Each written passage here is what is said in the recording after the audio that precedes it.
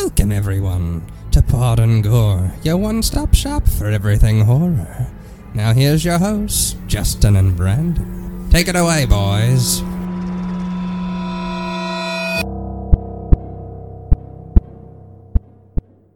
Hello everybody and welcome to Pod and Gore, your one-stop shop for that not really horror, 90s grungy, good time stuff. I am one of your hosts. My name is Brandon. I am your other host. My name is Justin. Hi and welcome to the show. Hello. How are we doing today? Not too shabby. Yeah. You missed, this is somewhat horror related. You missed some excitement down at the office after you left. So apparently Wouldn't say I missed it there, Justin. I think you did. There were some bats in the building today. And one of them was caught, and then I was talking to Barry, and one flew behind us. And they were like, oh, hey, we got this other one in a box upstairs in the office for some reason. Right? They bring it down. The fucker gets out of the box, flies straight to my face, and I had to like duck and weave to not get whacked in the face with a bat. And then they caught them both. Oh my god! I'm wondering if it's because they're leaving that bay door open all night. Like, I mean, Maybe. Birds get in there on a regular basis, so that doesn't surprise me. But bats, huh? This is the second time we've had bats. Yeah. Wow. I was gonna say at least, yeah. Well, better bats than crows, and I mean, let's be honest. If you murder someone after trying to kick them out of your tenement or whatever that was about. Right. Well, so, and the funny thing, a little fun fact, they don't even actually use a crow in the movie. They're ravens. You know, that makes sense. And that when he was like quoting Edgar Allan Poe, I was like, that's a raven. Right. A crow. This movie is so many quotes and one-liners, especially with T-Bird. Like, he had a book of quotes, or he had some sort of book, and he would, quote shit all the time. Abash the devil stood and saw how horrible goodness was, or some shit. And I'm just like, okay. He says that one a couple times, but yeah. So I am much more excited about this episode than you are. We've already talked about this. I have a very emotional connection to this movie. I have had... This movie came out in 94. I was 11. Math is hard. I was 11. So this was back... Yeah, this was back in the day, like when my parents would rent movies and kind of screen them before they'd let us watch it. And so I remember they rented this and Speed. And they watched them the night before, and they're of course, right? And they're like, okay, so Speed, the next day, like, you can watch Speed, that's fine. But you guys aren't going to watch The Crow. I'm like, fuck, man, I really wanted to watch it. Yeah, I want to watch The Crow, Mom. And I'm like, and so I remember the night before when they were watching it, and this is when we used to live out in West Valley, and I would sneak into the bathroom and kind of watch in the mirror because I could see the TV. And so I'm watching it backwards, and I'm trying not to get caught, but I'm sneaking back and forth because like I really, really wanted to watch this movie. I mean, it's Brandon Lee. He hadn't done a whole lot. Rapid Fire, Showdown Little Tokyo, which is also another one of my favorites amongst 80s, 90s, like that time period of action movies with Dolph Lundgren.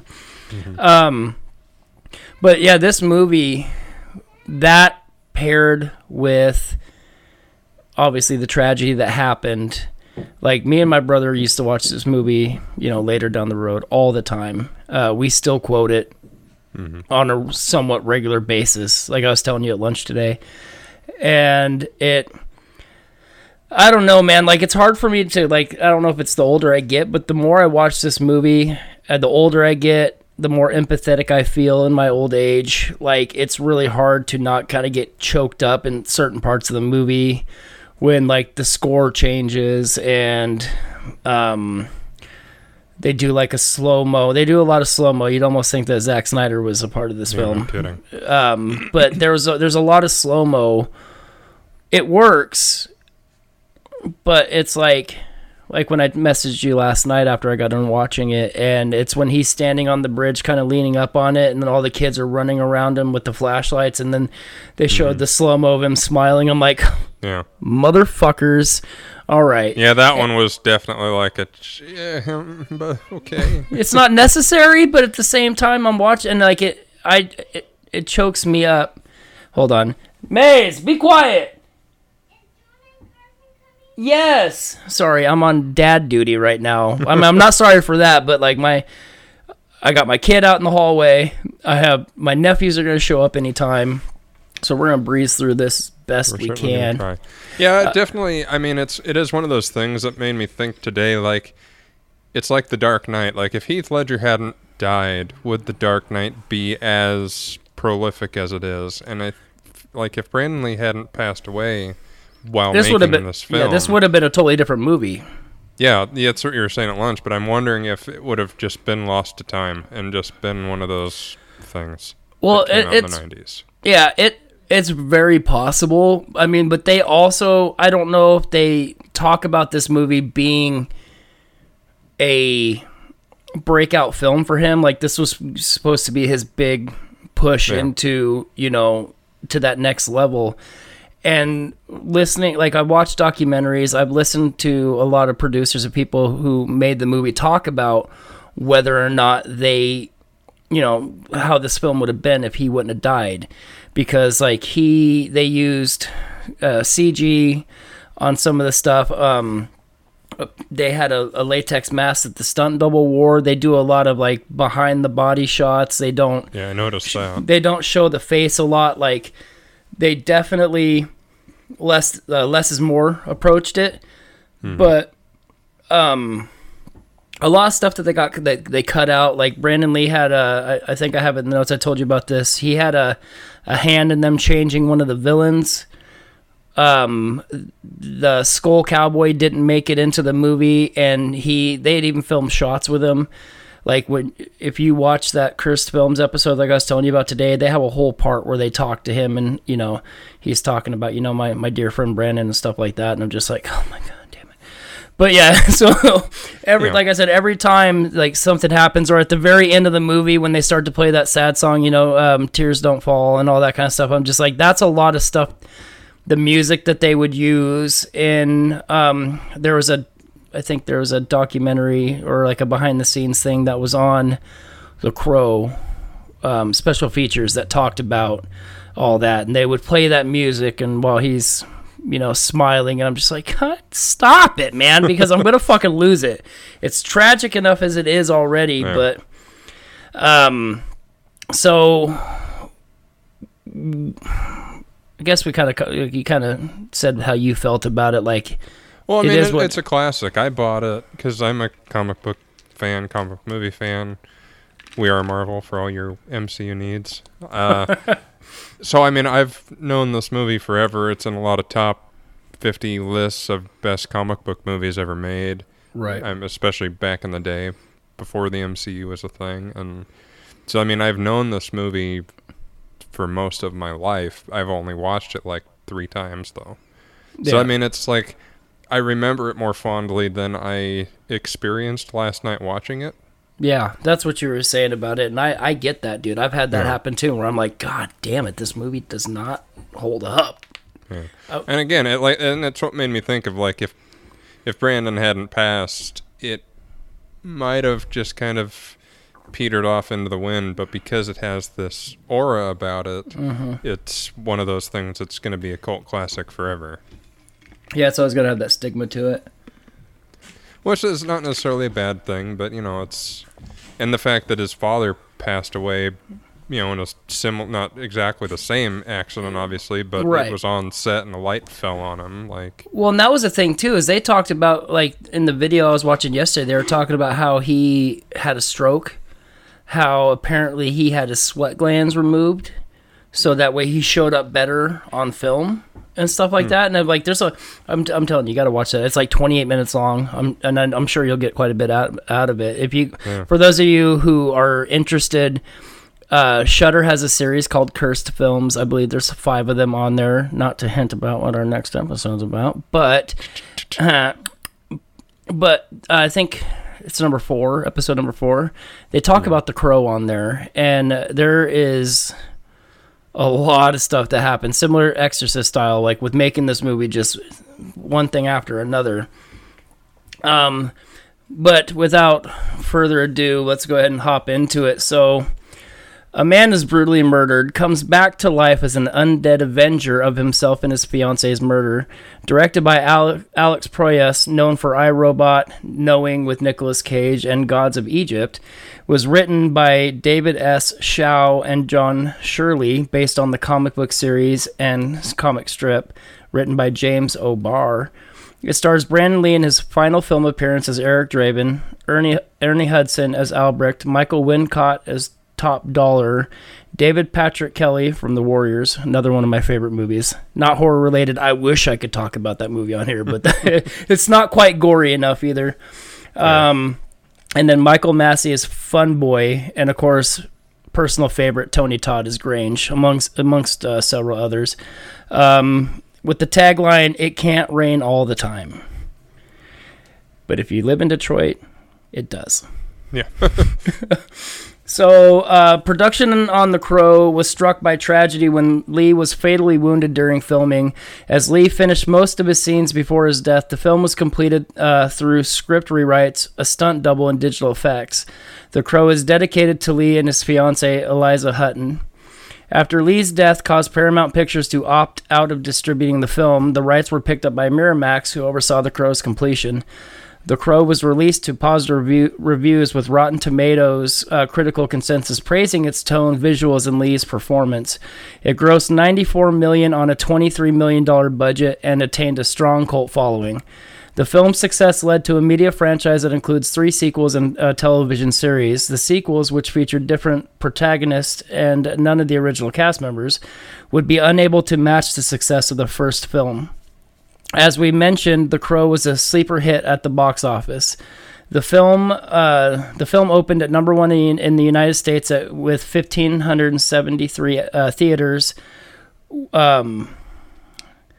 in the U.S. and 1,573 theaters, with $11,774,332 and averaging just under $7,500 per theater.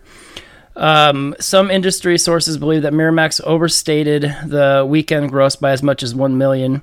The film ultimately grossed just under $5.7 million in the U.S. and Canada and $43 million internationally, with a worldwide total of $93.7 million against its budget of $23 million.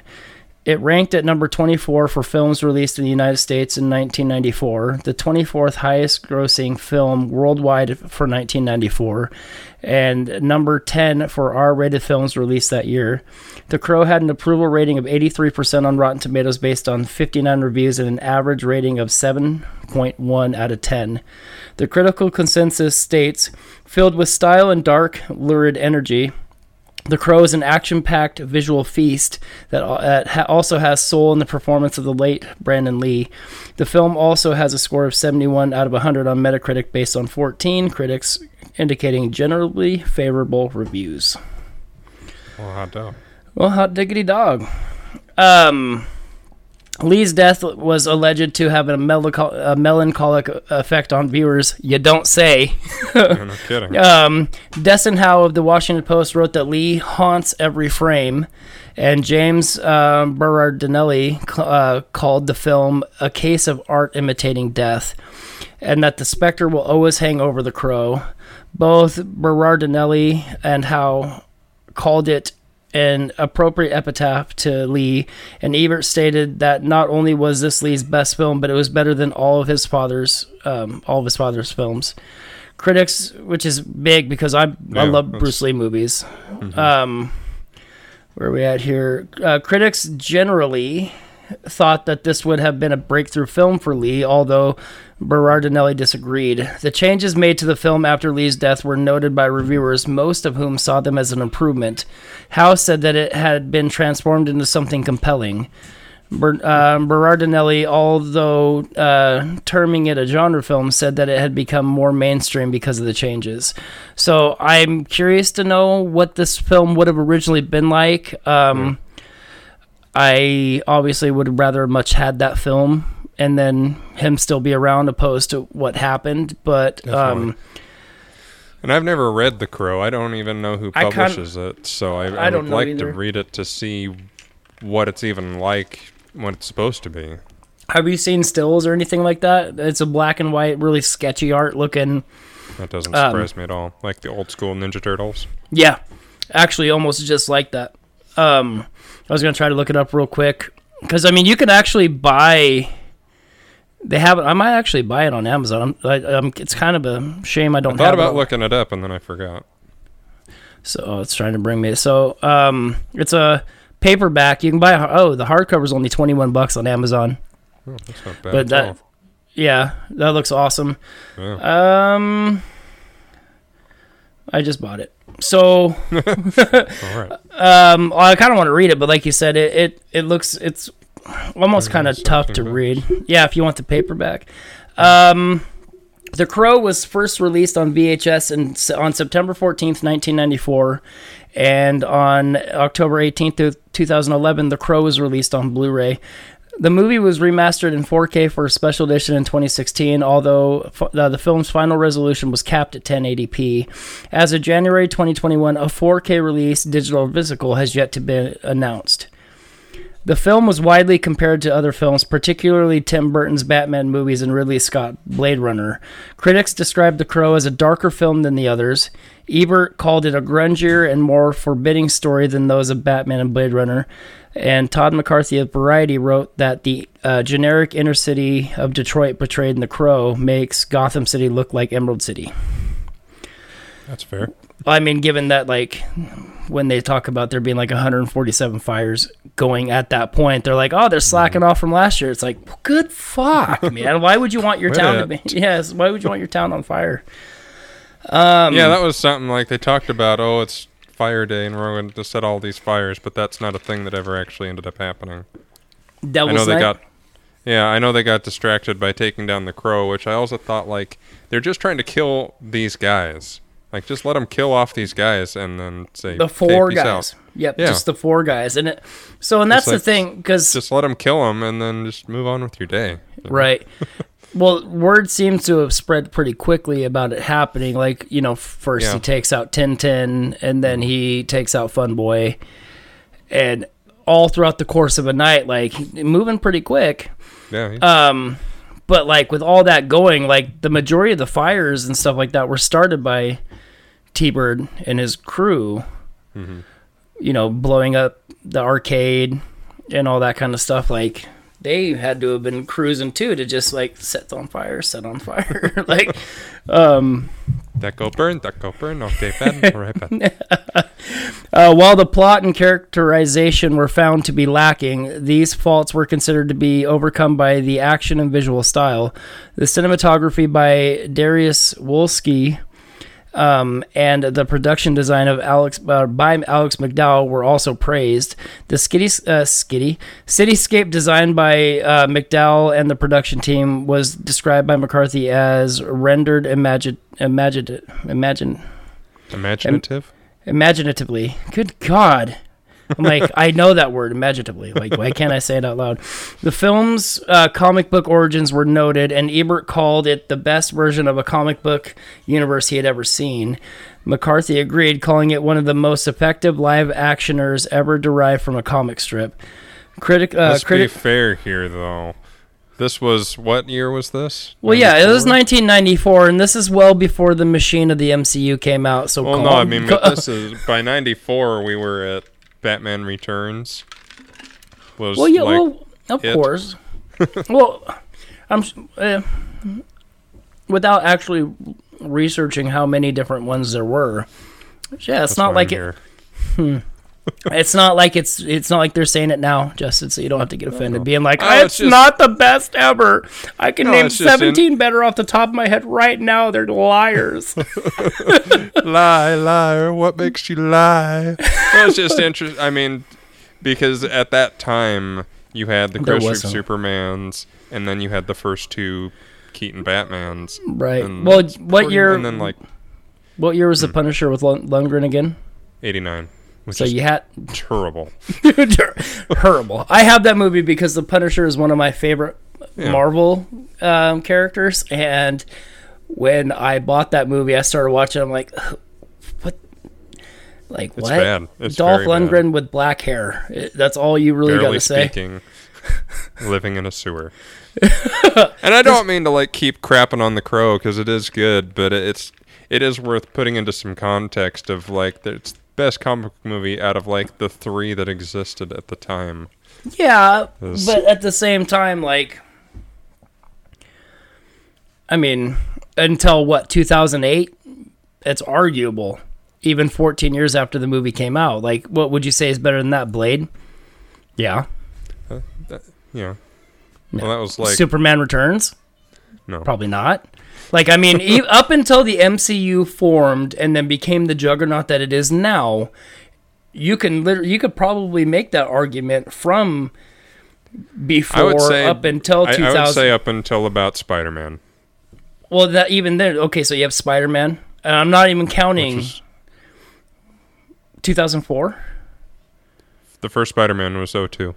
02, right? So you had Blade and Spider-Man. And X-Men. X-Men is 2000. All right, so you can even still say top 5 of all, and that's well after that movie had came out. You go watch your mouth. I'll drive to your house. I'll put a mask on just and then smack you. Sounds fun. Yeah, sure. Why not? And so I'm kind of not surprised that little line that I put in there was going to rouse something out of you. Well, I mean, no, it's interesting that Context, yeah. yeah, the context of it is just. I would say that it is the best of that time period because aside from Superman and Superman 2, they were all pretty bad. You're like, man, it's like eating, it's like eating breakfast and being like, God damn, this is the best thing I ate all day. And it's like, well, you got something pretty good planned for dinner. You just got to get there. So, critics felt that the soundtrack complemented the visual style. I love the soundtrack. I thought you might. I have it on vinyl, and I even have Graham Revell's, I don't know if I've opened it yet. I have the score soundtrack, so I have both versions of it. It's... Ooh. Goosies. Yeah, well, I mean, in like the solo, it's called Inferno, when he's sitting on the rooftop and wow, like all that up until it's all, like I learned how to play that on my guitar all the way up into the part where it's all, I'm like, I'm not that good, like self-taught tab reader, like, but like I could play it all the way up to the part. I'm like, yeah, it was fucking awesome. But I recently got that from, I believe, Amazon. I don't think it's hard to say. I would like, no, it was the Crow soundtrack that I think I spent my $160 on, but I don't remember what the score. Calling it blistering, edgy, and boisterous, Graham Revell was praised for his moody score. Howe said that it drapes the story in postmodern Paul? Okay. I don't know. Pall. Negative reviews of the film were generally similar in the theme to the positive ones, but said that the interesting and okay special effects did not make up for the superficial plot, badly written screenplay, and one-dimensional characters. I don't know, like, part of me can see why that they would say that, but at the same time, like, the only characters in this movie that were, like, so... Eric and Shelley, they didn't have one-dimensional character. Like, they had... Like, Shelley wasn't even technically in the movie outside of flashbacks until the very end. Sarah, like, she's not... Like, she was fine. I think the villains were fairly one-dimensional and just kind of meh. Like... Except, okay, so in my notes, I wrote this down for later, but Michael Wincott's portrayal of Top Dollar... I loved his portrayal. Like, obviously he looks like a 90s fucking emo vampire guy, whatever. Yeah. But, like, his performance, the way he delivers his lines, the tone of his voice, like, everything, like, works. It's almost like, it's similar to, like, watching Orlando Bloom in Lord of the Rings. So you see, like, like an elf version of that. But, the reason why I say that is because it's like, if you think of Orlando Bloom, you don't think of anything but Legolas. And then watching him do something else never seems to stack up to that one performance. And I haven't seen a whole lot of what Michael Wincott has done outside of Top Dollar, but like his performance was awesome for me. That's fair. And as much as I love Tony Todd, his character didn't really do anything but I didn't even there. realize that was him. Honestly. Really? Like, yeah. This is 2 years post Candyman too. Wow. Yeah. Well, After you said that, I went, "Oh shit, that is him." that is him. Okay. The man is taking a meeting. I was surprised to see Ernie Hudson. I was like, "Oh shit." He was awesome in this Ghostbusters. movie too. Like, Yeah, he did a good job. you know, like you really sympathized with him because it's like, man, I hope you and your wife get back together. Like, Probably not though. so The Crow is mentioned in Empire's 2008 list of 500 greatest movies of all time. It ranked at number 468. It has since become a cult film. Former World Championship wrestler Sting drew inspiration from the movie for his crow-like character. In South Park, in the South Park episode Hell on Earth 2006, Satan throws a birthday party for himself in Los Angeles, but requests that none of the partygoers dress up as the Crow due to the fact that he considers it annoying that multiple people always dress up as the character for Halloween parties because they want to look hot. Which is what I was talking about at work today. So, MTV Movie Awards was nominated for Best Movie of the Year and Best Actor. Obviously, Brandon Lee posthumous. Both nominated, did not win, but they did win the MTV Movie Award for Best Song for Stone Temple Pilots' song "Big Empty." Skull Cowboy is a character from the original comic book that was removed from the movie, but was originally planned to be part of the adaptation and even had scenes filmed. The character acted as a guide for Eric Draven between the worlds of the dead and living. He was set to be played by Michael Berryman, the actor known for his role in the cult horror film The Hills Have Eyes. So he's like the title character on the cover. In 1996, a sequel He's was the hill with the eyes. a sequel was released called The Crow City of Angels. In this film, Vincent Perez plays Ash Corbin, who, along with his son Danny, is killed by criminals. Ash is resurrected as a new crow. The characters of Sarah Moore, played by Mia Kirshner, reappears in this film and assists Ash. The film also features Iggy Pop, who, according to the booklet insert for the film soundtrack, was the producer's first choice for Fun Boy in the first Crow movie, but he was unable to commit. I could see that too. Oh man. But he was unable to commit due to his recording schedule. The band Deftones can be seen playing live in a festival scene, and they contributed the song "Teething" to the soundtrack. The film was followed by a television series and two direct-to-video sequels, each with a different person as the Crow. The Crow Stairway to Heaven was a 1998 Canadian television series created by Bryce Zabel and starring Mark Dacascos in the lead role as Eric Draven, originally played by Brandon Lee. The third film, The Crow Salvation, was released in 2000, directed by Bharat Naluri. It stars Eric Mabius, Kirsten Dunst, Fred Ward, Jodie Lynn O'Keefe, and William Atherton. It is loosely based on Poppy Z, Bright's novel The Lazarus Heart. After its distributor canceled the intended theatrical release due to The Crow City of Angels' negative critical reception, The Crow Salvation was released directly to video with mixed reviews. The fourth film, The Crow, Wicked Prayer, was released in 2005, directed by Lance Mungia. It stars Edward Furlong as The Crow, David Boreanaz, Tara Reid, Tito Ortiz, Dennis Hopper, Emmanuel Tricky, I can't pronounce that, and Danny Trejo. Nice. It was inspired by Norman Partridge's novel of the same title. It had a 1 week theatrical premiere on June 3rd, 2005 at AMC Pacific Place Theater in Seattle, Washington, before being released to video on July 19th, 2005. Like the other sequels, it had a poor critical reception, and it was considered the worst of the four films. Ouch. Yeah. Well, when you have to turn to Tara Reid, there's usually something going wrong. Mm-hmm. So, just a forewarning from here on out, people have showed up at my house, so I apologize if there's a bunch of noise in the background. Fair. All right. The Crow 2037 was a planned sequel written and scheduled to be directed by Rob Zombie in the late 90s. However, it was never made. Good. I watched all of these, all the shitty movies, all the Cascos. Like, we'll talk more about it because it's been a reboot hell, thankfully, for a very long time. I know Jason Momoa has been tied to it for a long time. So was Luke Evans. Yeah. Luke Evans was tied to him before that. And right about the time I started to warm up to the idea of Luke Evans, they nixed it.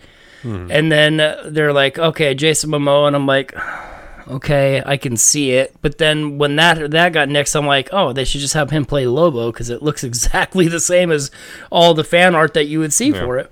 He would be good as Lobo. I think better than Aquaman. Much better. If they ever reboot it, I think they should go back to classic Aquaman, and then because Momoa, say what you will about his performance, did kind of help bring the character back from, hey, I'm using seahorses as skis, So, right here, on December 14, 2008, Stephen Norrington announced in Variety that he had planned to write and direct a reinvention of The Crow. Norrington distinguished between the original and his remake, whereas Proyas originally was gloriously gothic and stylized. The new movie will be realistic, hard-edged, and mysterious, almost documentary style. Ryan Kavanaugh then announced on November 23, 2009, that his company, Relativity Media, was in negotiations with Edward R. Pressman for both the film's rights and financing. Norrington later stepped out of the project, and on April 7, 2011, it was announced that the 28 weeks later, director Juan Carlos Fresnadillo had been chosen to direct the film, which has since been regarded as a remake. Tucker Tooley of Relativity Media was chosen to serve as executive producer, while Jose Ibanez, John Katz, and Jesus de la Vega were to serve as co-producers. Meanwhile, Bradley Cooper was in talks to play the lead. I forgot about that. Bradley Cooper was supposed to play the Crow. That one I was not as stoked about. Yeah. I don't know. I'm sure Midnight Meat Train kind of helped with that a little bit, but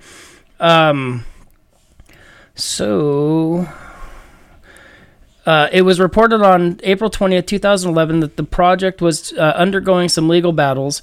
In late June 2011, Relativity Media announced that their plans to continue in mid-lawsuit and had tapped Alex C., who co-wrote the movie Watchmen.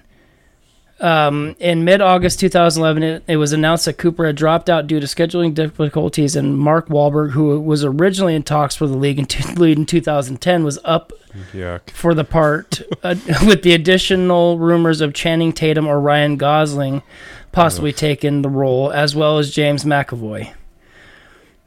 Yeah, I don't see it, but the dude's got the acting chops to do it. It's.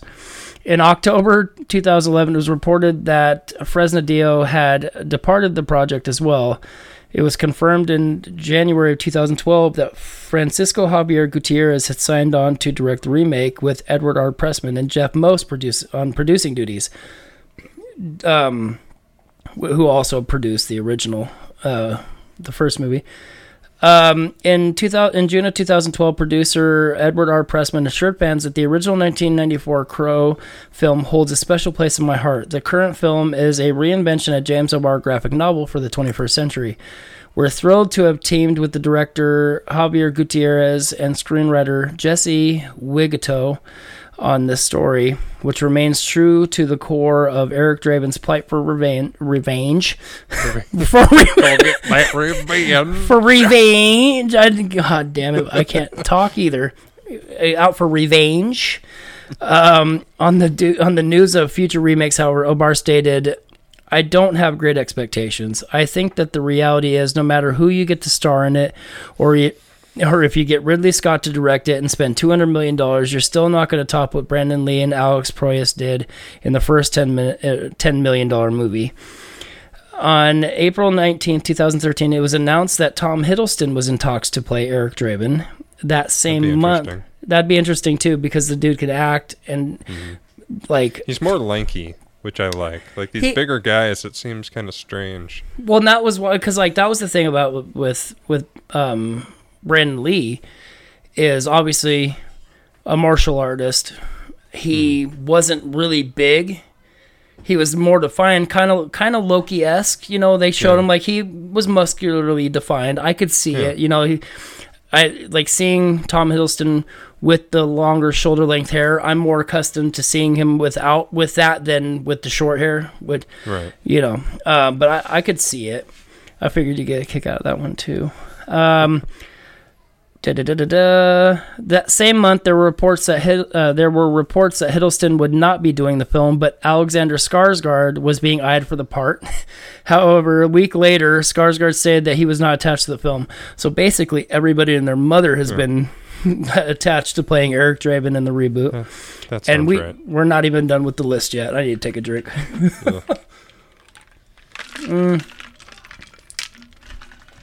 As of... Nope. On May 4th, 2013, Deadline reported that Luke Evans had been cast as Eric Draven. Evans reaffirmed to the superhero hype that the film would be as faithful as possible to the original. And on July 3rd, 2013, The Crow's creator, James O'Barr, was named as the creative consultant to the film.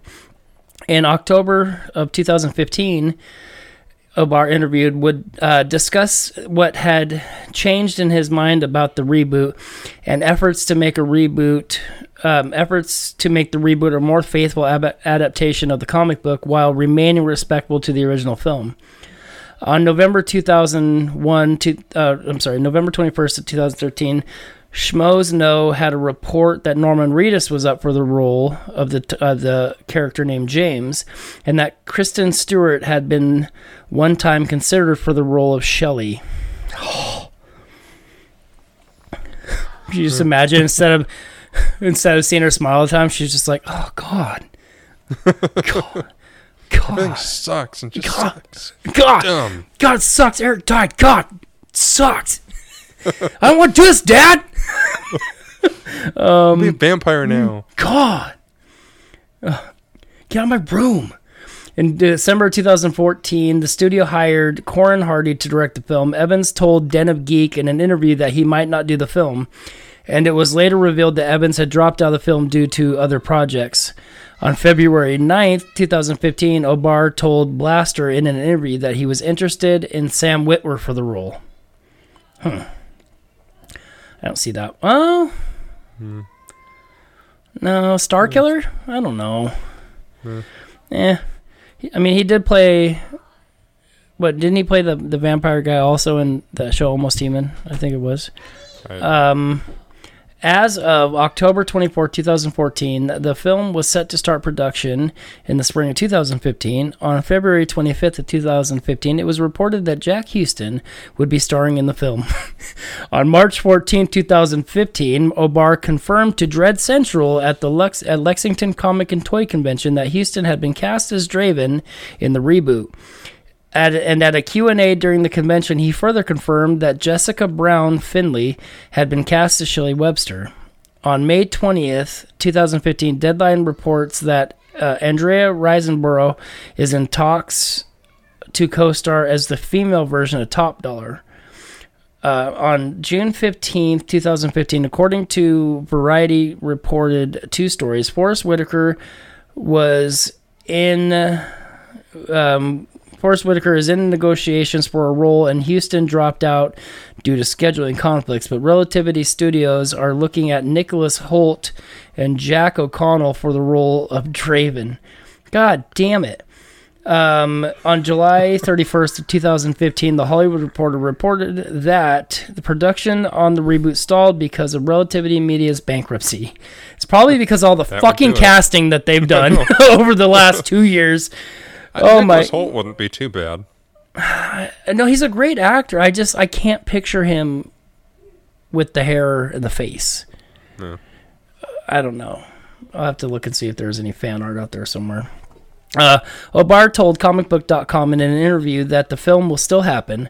The Wrap reported that filming on the reboot was going to start in March of 2016 with Corin Hardy on board as director.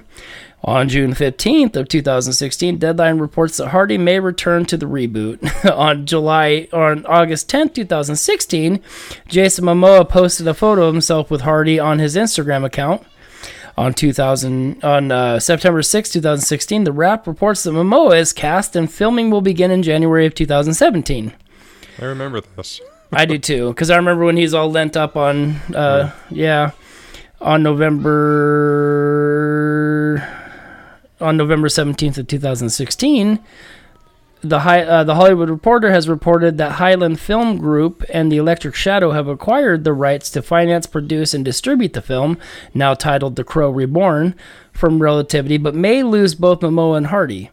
In September of 2017, it was announced that Sony will distribute the film.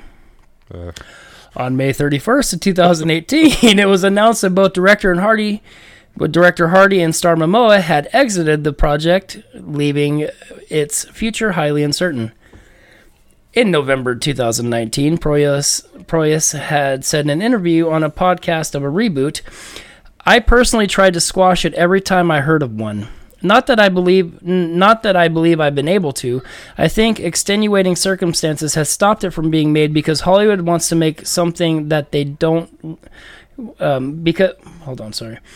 have stopped it being made because if Hollywood wants to make something that they don't listen to schmucks like me who bring noble and more moralistic issues. My point is that Brandon Lee made that movie what it is. He made that movie. He made that character. The character was not taken from a comic book. That was Brandon. And Brandon Lee died making that movie. He paid the worst price anyone could ever pay making a movie, and it's his legacy. The guy would have been a huge star after that movie. He wasn't able to ever do that.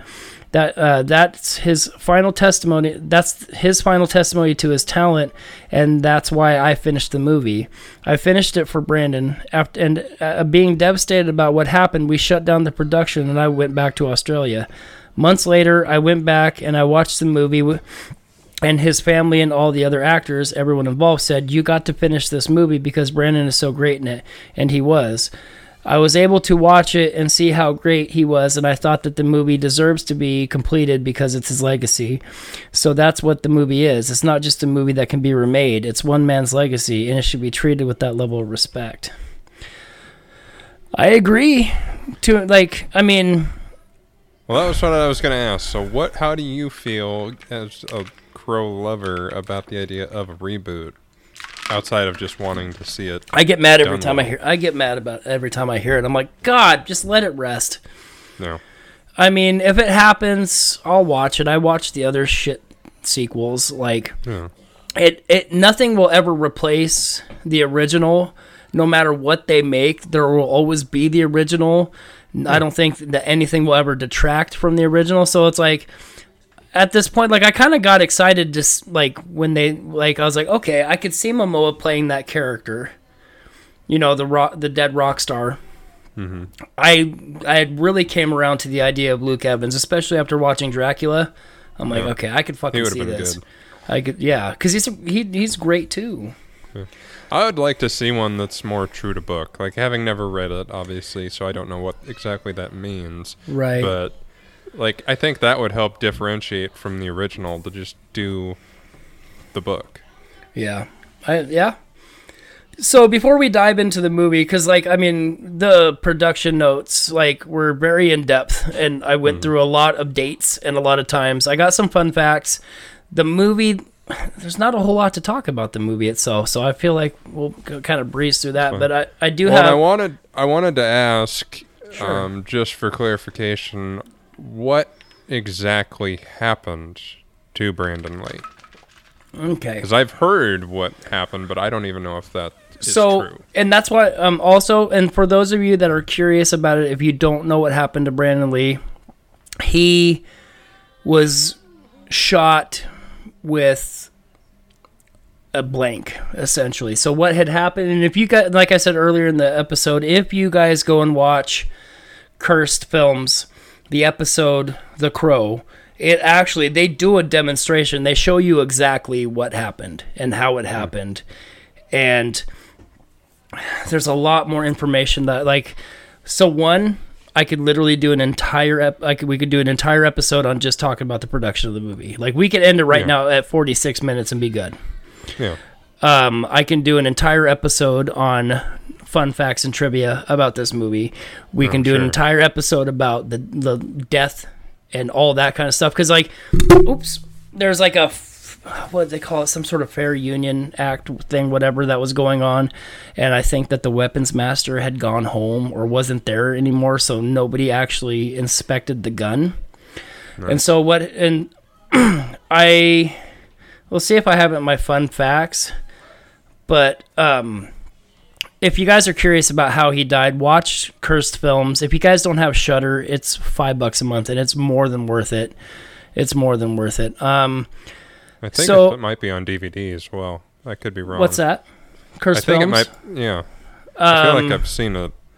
Yeah, probably. So I'll take a look while you talk, although you'll probably find it faster than me. It was caused by he was killed by a prop gun accident. So it was a negligent death. It is on Blu-ray for $14. Cursed Films? Mm-hmm. Oh, okay. So there you go. So what happened was, it says, as a police investigation began, get out of here, historychannel.com. pop up. As police investigation began, little was certain about how Lee died, and rumors circulated that the film was jinxed. There had been a series of accidents, or that his death had been plotted by some unknown enemy. In the end, the truth was far less sinister, but no less tragic. Hollowed out cartridges are... Hold on. I had a little something pop back up there, sorry. Hollowed out cartridges are often used to film close-ups of a gun being loaded. The dummy cartridges are supposed to then be removed and replaced with blanks before firing. The police investigation into Lee's death concluded that the tip of one of the cartridges broke off from the cartridge and lodged in the gun, then fired at Lee along with the blank. So basically what happened is the tip of it got stuck, and then when they put a primed blank in behind it, it shot that piece out, which was probably, a good 1/2 to 3/4 of an inch long. Mm-hmm. Shot out of the gun and into Brandon's body. I don't remember exactly where they say he was shot. If he shot through the stomach into his back or something like that. But right. So if you're curious about what part of the movie he is shot and killed in as well, it's when he comes home and the gang is in there and they threw, Tintin throws the knife at him, he falls, and then they hold him up, and then they shoot at him. Well, Michael Massey is the one with the prop gun, Fun Boy. That's when he shot and killed him, was right there. And I thought it was when he showed up in front of the whole gang. And that's initially what I had heard too, but it was at that point in the film, Massey was already dead, and it was from his. Brandon was already dead. No, he wasn't died. He wasn't dead at that part. He had most of his scenes filmed up to that point, but it's when they're holding him up, and it's when he gets shot coming into the apartment. So some fun facts before we get into the thing. Director Alex Proyas originally wanted to shoot the entire movie in black and white, closer to the comics, and only use color in Draven's flashback scenes with high contrast theme, but the studio effects didn't allow him to experiment with the approach. This made him shoot much of the film in a monochromatic color, then mixed with red and dark gray. Although he was not at fault for the death of Brandon Lee, Michael Massey stopped acting for a year because he is so traumatized by the incident. His next film was a small role in Seven in 1995. Up until his death in 2016, he had never watched the film. And in 2005, 12 years after the accidental shooting of Brandon Lee, Michael Massey, who fired the gun, claimed to still have nightmares about the incident. Yeah, How could you not? So. How could you not? Yeah. So in his Blu-ray commentary, Alex Proyas said that Brandon Lee was unhappy with the way his face paint looked when the makeup department applied it to him before shooting. Lee and Proyas then agreed that it would look best if Lee applied his own makeup every night before going to bed, so that when he woke up, his face paint would naturally look more worn out. Some believe that because of the tragic death of Brandon Lee, this movie is responsible for changing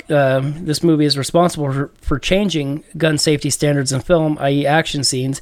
The gun is held off to the side and tricky camera angles are used when the weapon is aimed at a character to avoid misfiring or other horrific accidents. According to James O'Barr, he did not like the casting. He didn't like casting Brandon Lee as the main lead for his comic book adaptation. At the time, he had only seen him in Showdown Little Tokyo 3 years prior, and feared that it would end up like a kung fu movie and go straight to video. But he was thrilled when he first met Brandon on the set with the makeup and crow outfit. He was amazed by Brandon's take on the character when he spoke the exact line from the comic books. At around 26 minutes in, according to John Polito, Brandon Lee cut himself when he broke the glass in Gideon's shop. The glass was breakaway glass, and it's very rare for anyone to get cut by it. Polito also said he told Brandon Lee that he feared Lee would die in an on-set accident like Vic Morrow did filming of The Twilight Zone, the movie, in 1983. Unfortunately, Polito's prediction turned out to be true. Could you imagine just joking, being like, God damn, dude, you were going to die on this movie. And then you did. Yeah. James horse his ass for the rest of my life. James O'Barr stated on the Crow DVD that when he met the movie's executive, they originally wanted to make this a musical starring Michael Jackson. He immediately laughed uncontrollably, thinking it was a joke, only to find out that they were quite serious. It was only until Brandon Lee and Alex Proyas came on board that the movie took a more serious turn. According to Empire Magazine, cocaine abuse was rampant on the set. With cameramen shooting whilst high, crew going into the toilets to snort between shots, and people cutting around. One crew member recalls hearing the sound of a sneeze on the set one day and an annoyed Brandon Lee's quip, "Someone just lost $50." Sneezing all the coke out his nose. While most of the scenes after Brandon Lee's death were digitally composed, there was in fact a mask that had been made directly from the mold of Brandon Lee's face. It had been intended for use on his stunt doubles if needed. They attempted to create the scenes using the mask. However, the cast and crew were far too unsettled by the prop that it was destroyed, and digital means were used to fill in the gaps. If you watch Cursed Films, they show a couple pictures of the stunt double sitting in a chair wearing the mask, and it is the creepiest thing I've ever seen in my life. I'm not kidding. It's I believe it. During the first day of shooting in Wilmington, North Carolina, a carpenter suffered severe burns after his crane hit live power lines. On subsequent days, a grip truck caught fire. Disgruntled sculptor crashed his car through the studio's plaster shop, and a crew member accidentally drove a screwdriver through his hand. James O'Barr originally wanted Johnny Depp to be cast as Eric Draven. And so the last one I put on here said the for Brandon and Eliza dedication at the start of the end of the credits was for Brandon Lee, who was accidentally killed in the production of this movie, and his fiancée Eliza Hutton, who supported Alex Proyas' decision to complete the movie. I'm gonna make myself cry. Oh. No, and so that's it, and that's a fraction. Yeah, I'm sure. We could just not talk about the movie and just talk about everything else. And honestly, I'd be fine for it. Like I said, there's not a whole lot to the movie. But let's go ahead and dive into it. Take another sippy poo. I feel like Justin. Talking a lot makes you thirsty. It does. And I'm not drinking beer during the week, so this is a Sprite Zero. I'm working on it. I'm trying, man. I'm switching up the diet. I'm not drinking as much. Like you saw me eat today, my little tuna cup. Yeah. Proud of you. I'm proud of you. So the movie does start out. It is kind of Burton-esque looking. They're doing a flyover the city. It's definitely a miniature, but it is very Burton-esque. And one of the things that I had noticed from this, like you'll see the crow fly, or you'll see certain shots, and it's very Batman '89. Like, like when they show Batman walking into the church, and it's like that all black, and it's like, that's fake.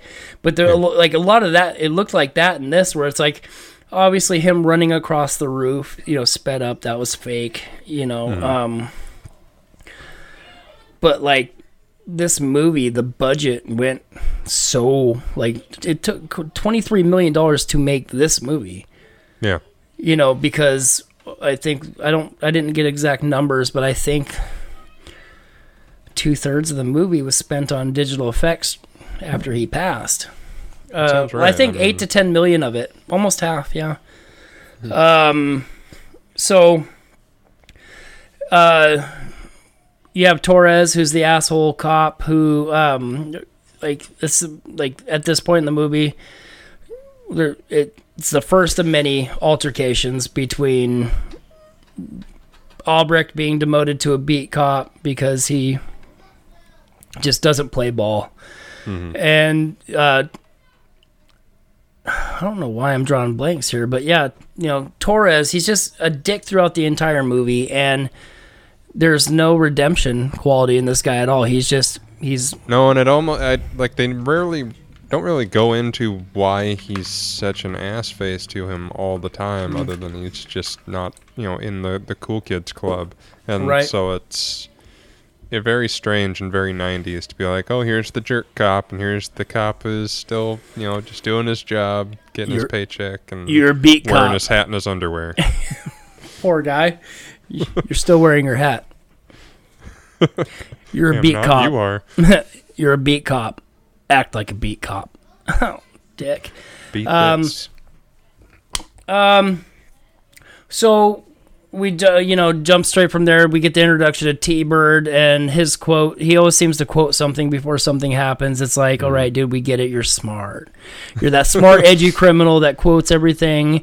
I wanted to write some more of them down, but I wrote down plenty of fucking quotes for these notes. Yeah.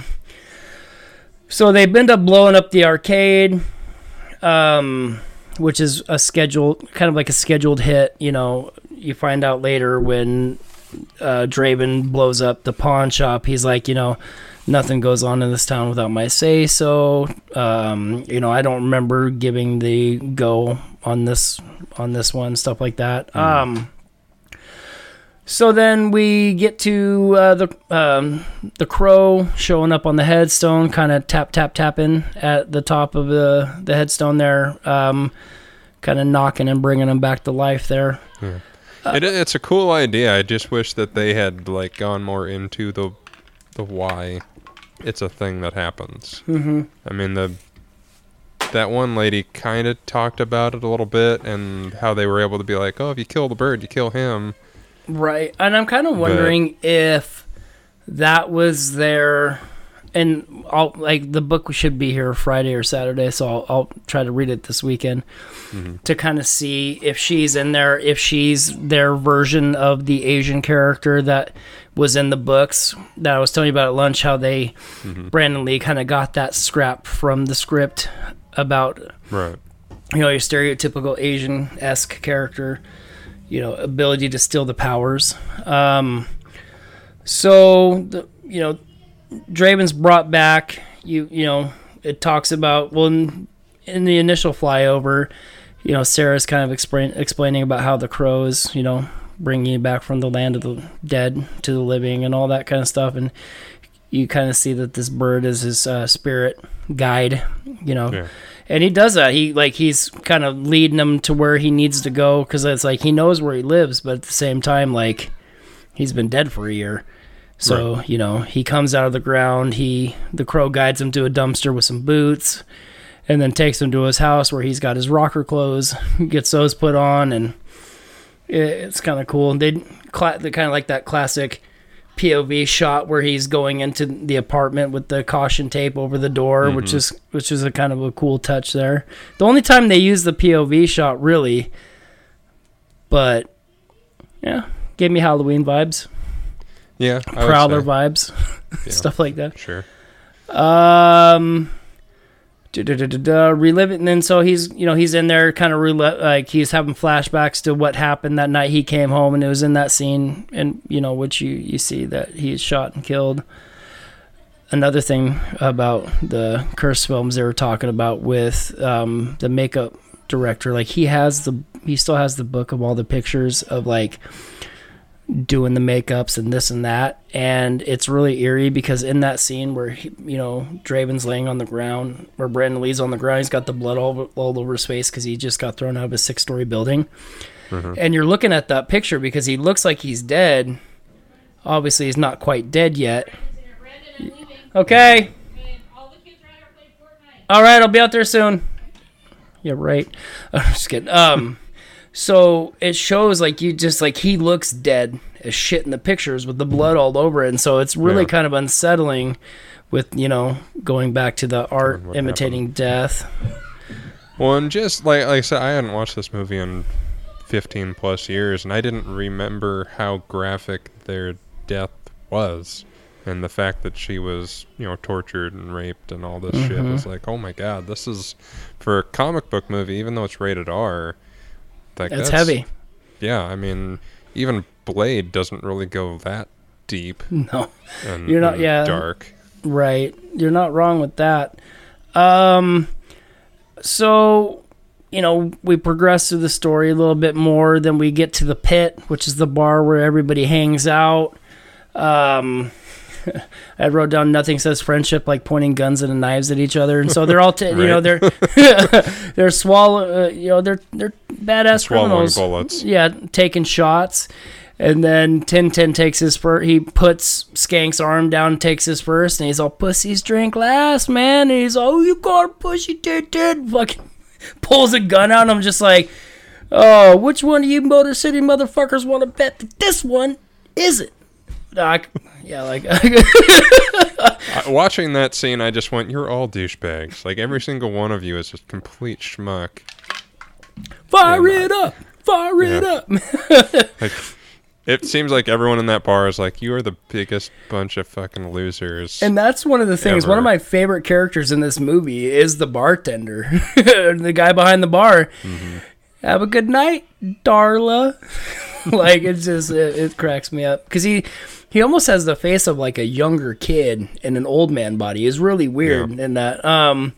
So yeah, you get a glimpse of the douchiness of the gang members, and we get slow-mo flashbacks. Have an extra feel to them, personal, given what happened on set. So like they do a lot of slow-mo shots of like, just Brandon Lee. Different angles, yeah, and it just makes it even sadder because it's like, stop it. Mm-hmm.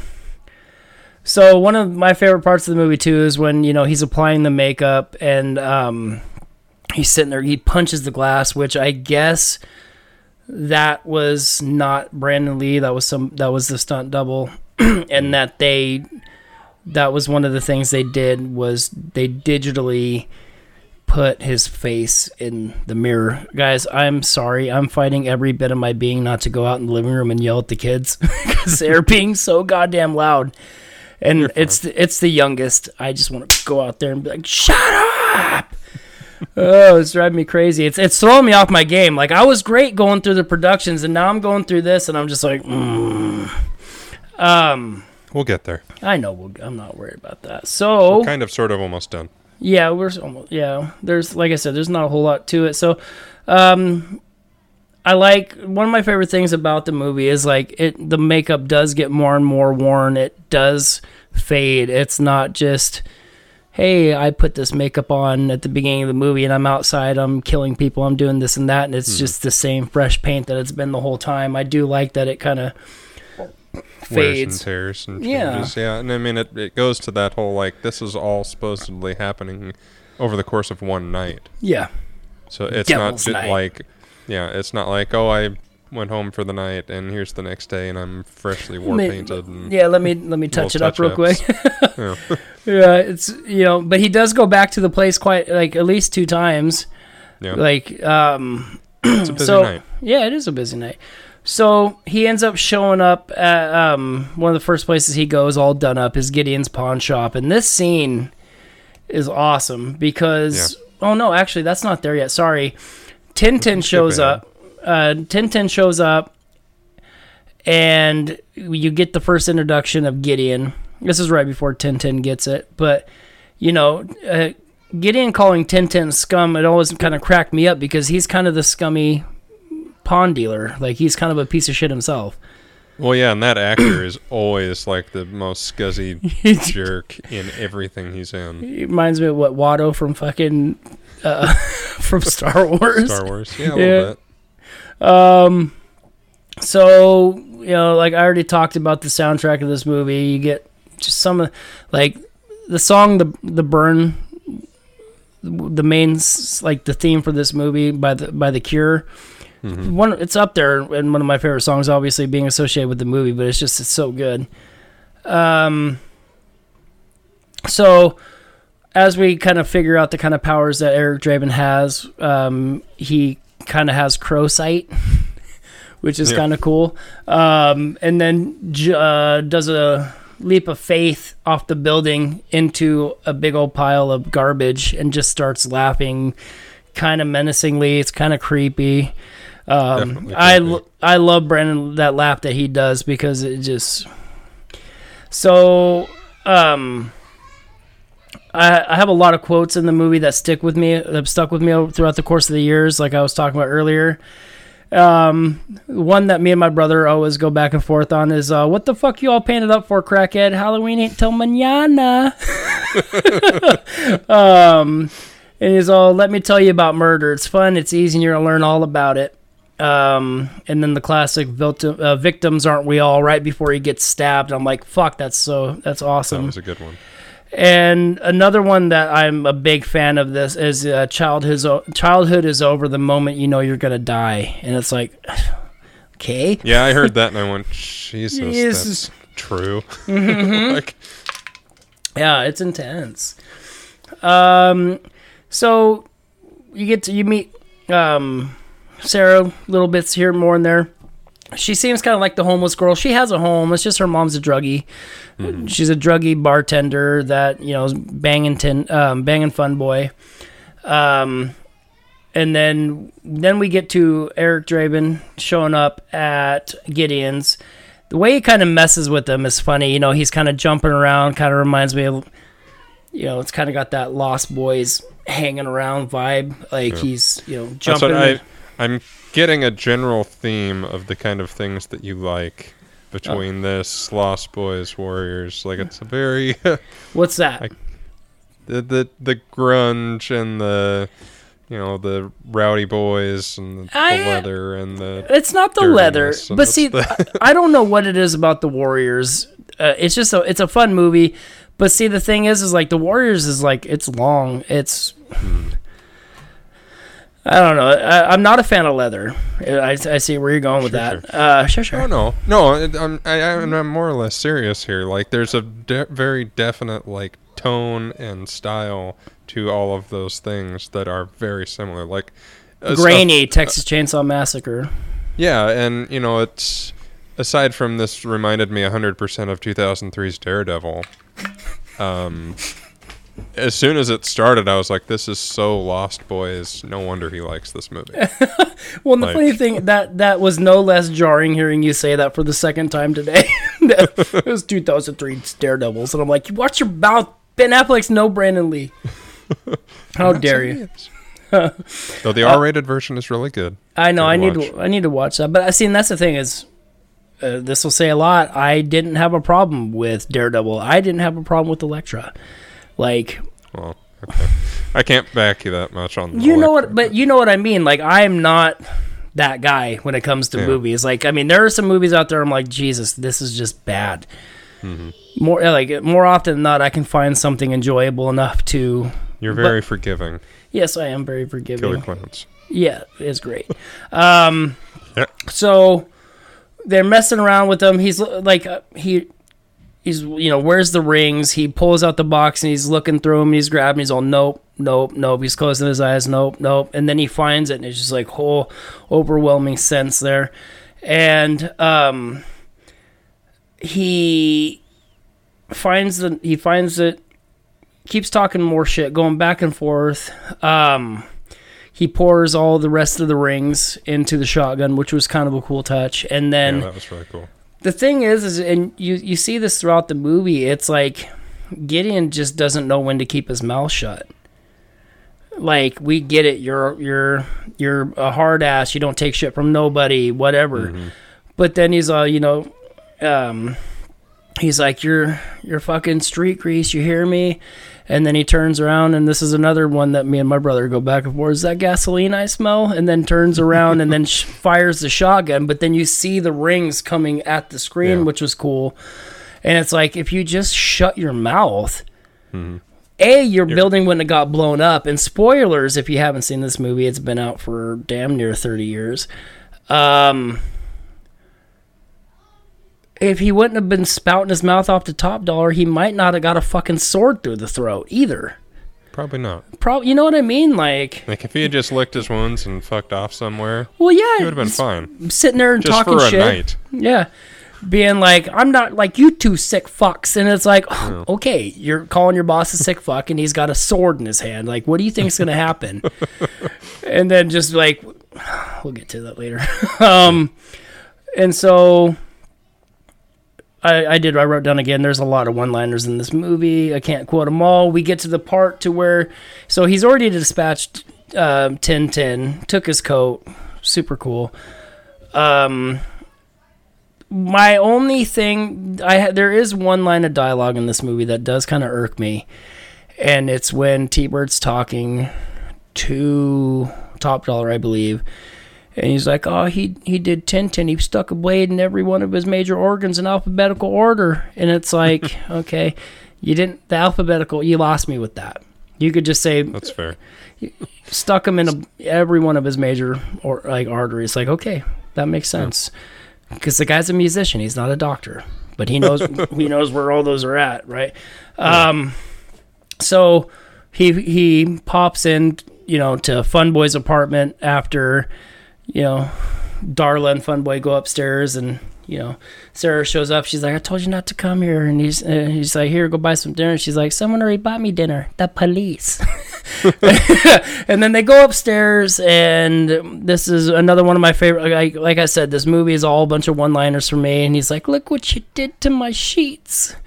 And it's like, you just got shot in the leg, and you're worried about bleeding on your sheets. That was so weird. Well... It fit with the movie, and he's such a douchebag, but it was like, what the... Look what of you all did. the things to be your last words. Right. Messed up Well, and that was the thing, too, because, when he goes in there, and this is probably Lee's most creepy vibes in the movie, when he's kind of got that look on his face, and he's rubbing his face around the light bulb, and then he does the, stop me if you ever heard this one before, and he's like, Jesus walks into a bar, and... this is while Funboy's shooting at him after he already shot him through the hand and his hand healed up. Woo! Which is kind of, they did the same thing with Back to the Future when the hand disappeared. Did you watch that in the movies that made us? Mm-mm. Yeah. When they talk about his hand disappearing, it's like the same effect that they did where you're like, okay, that's a fake hand. But so he's like, stop me if you heard this one. Jesus walks into a bar, hands him 3 nails and says, can you put me up for the night? It's a horrible joke, especially if you're religious. But the way he does that, and he's kind of standing there and doing this little peacocky walk, and it's like, all right, look at this, you all in. Just taunting him and screwing with him before he gets horrible. Yeah. So another quote. after he kills him, and then he kind of does his thing with Darla. He says, mother is the name for God on the lips and hearts of all children, and then puts his hand around her arms and then gets all the morphine out of her system. That was cool. I liked that a lot. I did too. And tells her that her daughter's out there in the streets waiting for her. And so another, and I already touched on this, just the score, the music that they use, it really amped it to another level for me. The scene in the apartment with Albrecht and Draven when they're talking about Shelley being in the hospital, in 30 hours, he waited there and, he's like, oh, I just want to make sure, she didn't die and I can get something out of her. And it's like, well, no, it's that too. But I mean, like, you could come back when she wakes up. Like you're a little more invested in it than just that. And right. Like, so when he like takes his memories from him and like feels it and shit, like that was really cool. Yeah. And it's just like, the music in the background, it's so light, it's so sad, and it's just like, oh my God. Another scene that's just amped up by the passing where it's like the lines that he says, nothing is trivial and stuff like that.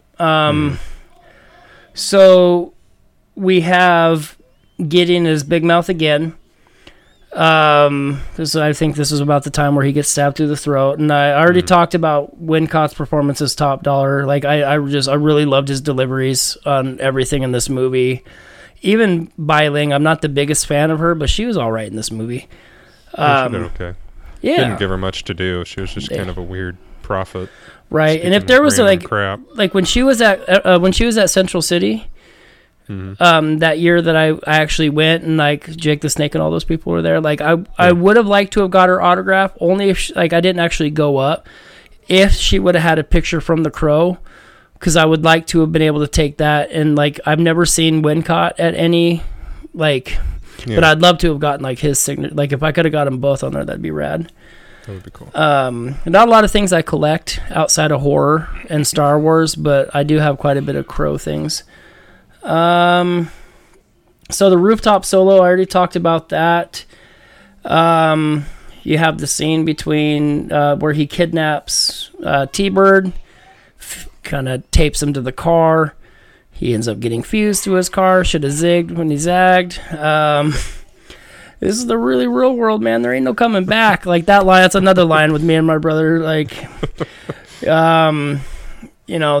just kind of breezing over these now. They're like, the next morning they wake up, Darla's at home. She looks cleaned up, like she took a shower, she's wearing a robe, all this kind of stuff. And then Sarah's like, what'd you take to become Mother of the Year? And it's like, oh, zing, ow. I mean, warranted, don't get me wrong. Darla's a piece that's of the shit. thing, like, and you see how she kind of takes it hard and is like, okay, screw it, but I think you kind of deserve a lump or two. Like, oh, fuck. And that line, too, was kind of, like, poorly delivered. She's like, fine, I was never cut out for this mother shit anyway. It's like, did you try? Over like easy, Mom. Egg. Over easy. So then we get to the crazy action scene. I was in high school, and I wanted to use this scene where there was some sort of film report we had to do, and I was going to use violence in movies, and this was the scene that I was going to show in class. Was this part, because it's crazy action. It's exactly... I didn't know how I was gonna write my report. I just knew that I was gonna do it about violence in movies, and I was gonna show this scene. Not that it's bad, that it's cool, and this is why, because this is cool. Yeah. I had already talked about this with all the kids running by Lee when he's standing on the bridge. That they did the slow-mo shot of him laughing. They use that scene a lot in talking about his passing. Oh yeah, I mean it's probably the most poignant moment, intentionally. Right. Be like, yeah, he died, by the way. Right, and then the sad music, I'm like, it just fucking crushes me every time I see it. I'm like, this is horseshit. You get the scene on they're fighting on the roof, sword fighting. The 30 hours of pain all at once. That was cool. That was like great. The sword fight seemed a bit strange. Like it ended up being pretty cool, but it was like, really, you're gonna have a sword fight in a modern age no with way, guns and Beast shit? Bell is mine. You know. But see, the thing about that though too is like it would have been out of place if Top Dollar wasn't just that guy who walked around with a sword strapped to his back, like he's that guy in high school. Where you're like, all right, nerd, we get it. You like swords and you like Dungeons and Dragons is cool. Fun, yeah, whatever. Yeah, you dress casual or you fancy casual. You got slacks and a katana with a duster. Yeah, where's your fucking top hat, kid? It's at home. I couldn't bring it. God, dick. And so the last note that I wrote is when he falls and like they show the close up of the gargoyle and then, you know, he gets it through the chest. But I never noticed until last night that there was actually one of the spikes was coming through his mouth. And I was like, yeah, that was pretty cool. Cause it was like two through the chest and one here. I was like, where'd that one come from? But yeah. Magic. Crow magic. Movie magic. I really liked the here's 30 hours or 30 days of pain or whatever it was, you know, all at once. Like that was really cool. It was a very Ghost Rider thing to do. Right. Penance stare. Yeah. So basically. It was a nice well, touch. And that's what he's like, you know, he's like, here, you can have it. I don't need it anymore. And it's like, well, no, you're done after tonight anyway. So I could see that. But yeah, it did save his life. That's it, man. If you haven't seen The Crow, like I've had this conversation at work all week because I knew we were going to record this today. And I'm like, have you seen it? No. Fuck out of my office. What you doing? Yeah, what are you doing? Like, what is going on? Like, this movie has been out for, what, 27 years? How have you not seen it? And it is one of those, like I say, it's not my new favorite movie or anything. This isn't the first time I've seen it, but it might be one of the last because it's not... It's not my cup of tea, but it is... It's worth watching at least once, and it is significant in the history of comic book movies and movies in general. And like I said, a lot of this movie, like I'm fully aware of what this movie is. I do have blinders to it. I guess like I'm like Justin with this. I have MCU blinders on with it. Like everything about like this movie is such a part of who I am as a person. Just growing up, like I wouldn't say it's the movie I've seen the most, but like I can go back and forth with you on quotes with this movie. You ever message me, we'll talk about it. Like I love this movie, but it's very much a part of my life. Kind of like a even more so than Halloween. Right. You know, I mean, technically this isn't a horror. It depending on what aspect you look at it. So like my top 100 horror movies to watch, it was on that list. But it's like a fantasy. And there are moments of some horrific stuff, and the flashbacks when they're attacked is pretty horrific. Right. It's kind of like a Last House on the Left kind of thing, where just not as brutal. Yeah, I was gonna say Last House on the Left is pretty rough. Right, it is, but that style where it's more horrific than horror. Yeah. You know what I mean? Like, I wouldn't say that's more thriller. But what's that? I'm with you. Yeah. But yeah, that's The Crow. And that is The Crow. That's a Crow in an under 90-minute 90s grungy shell.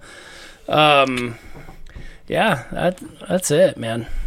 That's it. Let's tell the folks what we're doing next week. Next week, I've talked about it throughout this episode on and off. We are going to talk about cursed films. Woot woot. Woot woot. Like, I knew that I was going to do this combo before right when we announced that we're going to do, like, a movie and a companion. Like, I'm like, The Crow and cursed films. Like, that's just, it's going to. Yeah, it's going to go together. And so, yeah, we'll talk about cursed films. I can't wait to talk about that. Like, we've already, like, obviously The Exorcist is on that list. We covered that recently. The Crow's on that list. There's quite a few of them. It'll be a shorter-ish episode. It'll still be fun. But until we come back next week to talk about cursed films, I will tell you how you can get a hold of us in the meantime. You can find us on Facebook at Pod and Gore Podcast. We have a group. We have a page. We have a lot of fun on there. You can find us on Instagram and Twitter at gore_pod. We are on the Slasher app at Pod and Gore Podcast. Got quite a bit of people over there. It's a pretty fun app. You can email us at podandgore@gmail.com. Like I said, hit us up. We'd love to talk to you guys. You guys got questions, comments, concerns, criticisms, critiques, suggestions. We'll take them all. Always looking to hear something back. If you can, spread the word, like, rate, review, share, tell a friend, tell a coworker, tell your neighbor, yell it from a fucking mountain. Yeah, be like, hey, did you know about this? Like, I honestly, since I see you're a person that's alive. Do you like horror movies? If so, Pod and Gore. Yeah, wherever you listen to podcasts. Yep. We have not gotten any new ratings or reviews, so apparently trying to bribe y'all didn't work. Guess not. I guess not. I'll take a free t-shirt. Anyway, we appreciate you guys for hanging out with us as always, and we will see you again next week when we talk about cursed films. Yeah. Until then, I've been Brandon. And I have been Justin. And we will see you guys next time. Bye.